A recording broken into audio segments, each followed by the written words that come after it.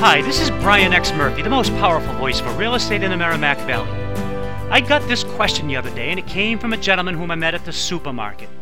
He pulled me aside when he saw my realtor pin and we got to talking, and I love what he asked me. He asked, why should he buy a house now if prices are going to keep falling? And there's other variations on the theme. You've heard them. Is now the right time to buy? Or, when should I make my move? Or, hey, how's the market doing? I love this question because it puts into words what I see every day in the market. Buyers sitting on the fence, afraid to pull the trigger. The sellers see it too.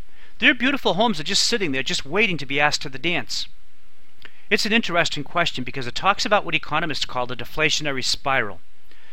This is the concept where buyers of any good or service sit on the sidelines because they're thinking to themselves, why should I buy this home today when I think it's going to be cheaper tomorrow? People who buy homes, home buyers, are thinking the same thing. Why should I buy today if I wait, the seller's going to cut their price tomorrow? Or why should I tie myself up at a contract when something better will come on the market next week? A deflationary spiral is scary. When buyers stay out of the market, when demand drops, prices drop. Then the buyers see that they were right. Prices did drop, and they wait some more. It never ends until someone gets hurt. So let's talk about this a little bit. Who's going to get hurt? Well, the sellers would seem to be the ones suffering, and that might be true. But all things being equal, this deflationary spiral just means that their replacement home will be cheaper too. So as long as they're not dipping into their equity, they're going to balance out. And as a matter of fact, there's a subset of sellers who are making out like a bandit. A bandit. If you're a seller who's trading up, you want prices to be falling down. I wrote a white paper on this subject. I did a whole bunch of research and ran the numbers to show really when it's the right time to buy or sell real estate. And I'll send it to you if you like. They're just sitting there on the shelf going to waste because I found that people fall asleep when I start talking about research and numbers. And I have to laugh. I do all this research so I can be at the top of my game, but my clients just want the bottom line. Here, call me up or email me. All my contact info is at abouttownproperty.com. There's 2 T's in the middle there. abouttownproperty.com. I'll send the paper out to you on my dime just as a thank you for listening today. How about that? Ask for the white paper entitled An Easy Way to Know When It's the Right Time to Buy or Sell Real Estate. Anyway, getting back to buyers waiting for a cheaper house. There's always going to be another house, and that's the thing in real estate. There's always another house. Each week brings a parade of homes. I know this because I make a pretty good living checking out what comes on the market and making a bunch of calls to my buyers. And it's a great excuse to call them up. I never call a buyer and say, hi, this is Brian Murphy, and I'm just checking in to see if you feel like buying something today. Every time I open my mouth with anybody is when I can add value. If I can't help someone, I shut up and look like I know something. People don't hire me because they need a friend. If you need a friend, buy a puppy. If you want to buy a home, hire a good real estate broker who is always looking to add value. You know, and this reminds me of a quote that I really like, and it came from a general. It's an American general of the U.S. Army who said, more is lost from indecision than is lost from the wrong decision. Isn't that a marvelous quote? More is lost from indecision than from the wrong decision. This is catastrophic in war. A general can't afford to sit around overthinking his battle plan. He has to make a decision and hope and pray it's the right one. Lives are at stake. Nations are at stake. More battles and wars are lost because some stupid general is sitting around waiting to make a decision until every stinking fact is available. In the meantime, the opposing army is outflanking him and defeating him. More is lost from indecision than from the wrong decision. Another example is the famous quote that says, perfect is the enemy of the good. Perfect is hard to achieve. And while many good houses pass you by, you're waiting for the perfect one. The perfect one is the one that you really have to stretch to buy. But strangely enough, someone else can afford with ease, and you lose that one. And you lose the next perfect one and the next one. You're missing all the good ones while you struggle to buy the perfect one. In this case, perfect is the enemy of the good. You missed all the good houses and got priced out of the market while you were sitting around waiting for the perfect one. That's called opportunity cost. Lost opportunity has a cost, and you'll pay it time and again by being priced out of the market, and I can help you. You can get my latest inventory report. Remember, everyone hates all those numbers and stats, but they're important. And they're just sitting there gathering dust and going to waste because nobody likes the hard work. But if you're that perfectionist, maybe you should get to abouttownproperty.com and get my contact info and let me send you one. If it makes you feel better, you pay for the stamp. I don't care. Just don't let the perfect be the enemy of the good. Here's why it's important to make a decision. You could get priced out of the market. And I've been seeing this lately during the spring and fall seasons especially, when things really heat up and home sales start moving at a quicker pace. Here's how you're going to know exactly that you got priced out of the market. You ready for this one? Listen carefully. You don't like what you can afford, and you can't afford what you like. I'll say that again. You don't like what you can afford, and you can't afford what you like. And you'll wander around and around, schlepping from one open house to the next, burning through real estate agents, and staying up way past your bedtime going over your real estate websites and crying, because all you're seeing in your price range is crap. It needs a boiler, the roof is old, the windows are leaky, the layout's no good. Man, don't take me there. And how about those train tracks right outside the window? So you adjust your price range and you call up your latest agent for a showing, and you fall in love with something and you write an offer. And you're feeling pretty good until the loan officer calls and says the loan won't go through at that price. Bummer. You've been priced out of the market. You don't like what you can afford, and you can't afford what you like. And I see it all the time. I've learned to quickly kick those buyers to the curb before they burn me out. When I find that they can't afford what they like, but they don't like what they can afford, these aren't buyers.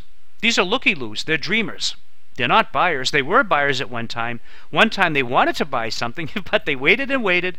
They kept thinking a new and better house was just around the corner, and if they just held out, that house would be handed to them on a silver platter.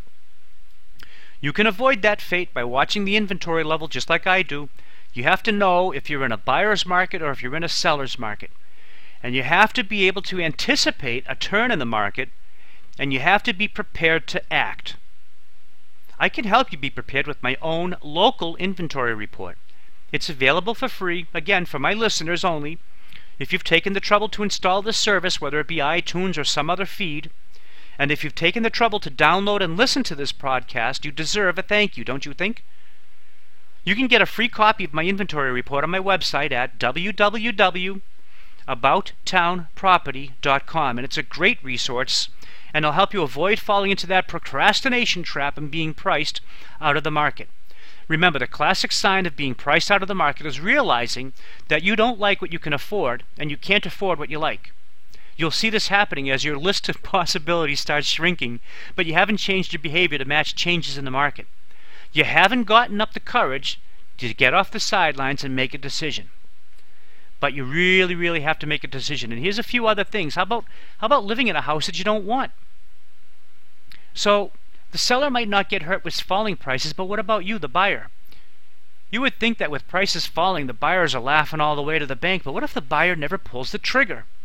She's sitting in there paying for a house she really doesn't want. Maybe she's renting and paying someone else's mortgage, and that's the worst.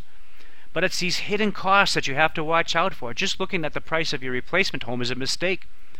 The first thing you have to watch out for is paying for and living in a house that you don't like, and that's just silly. If you have the means to move, just do it. There are so many other reasons out there for moving than just the price, for heaven's sake. Don't focus merely on the price. How about that garden you've always wanted? What about the extra bedroom you need, or you don't need? Do you mean to tell me that you're not going to relocate to a better job because of the price of a house? There's so many reasons for buying a house, and the least important, generally speaking, is the price. You don't buy a house just because it's on sale. You buy a house to start a family.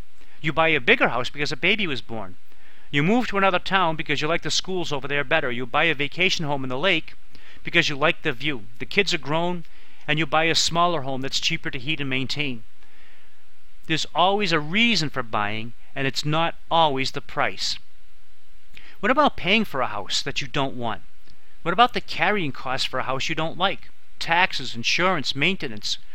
What if something happens to the house? My word, a roof that springs a leak can cost over $10,000, not even counting any damage to the interior. How would you like repairing a house that you don't like? Which reminds me, be careful with the renovations. Just like when you buy a new car and drive it off the lot, it instantly becomes a used car, and the price drops like a rock. It's the same with granite countertops or whatever upgrade that you do. As soon as you install it, it becomes a used upgrade. And as time goes on, we start calling it newer, as in newer kitchen cabinets. And then it becomes an old upgrade. And then we start talking about something being dated. You'll never even get 100% return on your money for these upgrades. But there are some incredible updates you should do to your house if you have to sell it. And they're far less expensive than those granite countertops, believe me. But this is a whole other topic. Call me up to talk about it. But for the renters out there, how do you like that apartment or condo that you're paying rent for? How do you like paying someone else's mortgage? How much is it costing you in lost equity every time you write a rent check? You could have put your name on the payee line instead. And that amount, compounded over 30 years, would make you cry. What if the landlord raises the rent next month? What about something changing and you no longer qualify for a loan? You know you want to buy a house, but in this economy, everyone's worried about their job. Maybe you qualify for a loan right now, but next month you lose your job and the loan officer doesn't like it. You and I know that you're collecting unemployment and putting food on the table just fine, thank you very much. You and I know you're going to get a new job very quickly, but the loan officer, you know, they have a funny way of looking at things. It's all black and white to them. What, no job? No loan for you. And the expenses. Fence sitters always have an excuse or a way to rationalize the procrastination. They have the means, but they don't have the motivation. Well, you know, I want to go on that dream vacation, or gee, the car just broke down, or someone in the family needs my help. I want to take some night courses. They're thinking these low prices will still be there. No, they won't. They simply won't last. Everything changes. Nothing stays the same. That's how it is in America. And just when you thought you had everything under control, things spiral out of control. The kids need braces. That first college bill is looming. There was a death in the family, or someone got sick. The car has to go into the shop.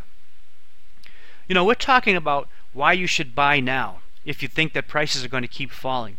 And we've already talked about, you know, paying for a house that you don't like, or living in a house that you don't like, or, you know, maybe you won't qualify for a home when you're ready to buy. Well, what about this? Interest rates. That's the elephant in the room, right? Interest rates. Right now we're at about what, 4.5%? We've been this low for so long that today's market participants think this is the norm, and it's not. 4.5% is not the norm. Do you want to know what the norm is? I went over to FreddieMac.com. Now you folks know who Freddie Mac is, right? They're the largest government agency backing mortgages in the market today. So I went over to the website to find out what the historical average 30-year fixed-rate mortgage is. Know what it is? 9.1%. 9.1%. Even I didn't know it was that high. 9.1%. That's unbelievable. Do you know what the prime cause of high interest rates is? Inflation. That's right, inflation. Prices going up. And what drives prices up? Well, they don't go up on their own. Something causes prices to go up. Something happens somewhere out there that makes prices go up. Higher costs make prices go up. Companies have to pay more for something, and that drives up their costs. What about taxes? Taxes going up costs companies some money, and they pass that along to you and me. You know, I'm very worried about this. Many of my business friends are too. We see the budget deficit spiraling out of control, and we hear the president talking about hiking taxes to balance the budget. That's going to cost these businesses some money, and they're going to raise their prices to cover that cost. We know that Obamacare is coming. That's a vast new entitlement program on the same level like Social Security or Medicare or Medicaid. Now we have Obamacare. These programs have to be paid for, and they're paid for by our tax dollars. Higher taxes, higher costs, higher prices. That's price inflation, and you better buckle up. You better buckle up and buckle down and grab your house today before the rates go up.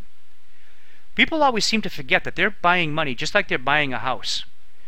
When you take out a loan and are charged an interest rate, that's the cost of borrowing. That's the cost of buying money. And for most people, when you buy a house, you have to buy some money right along with it. Most people need a mortgage.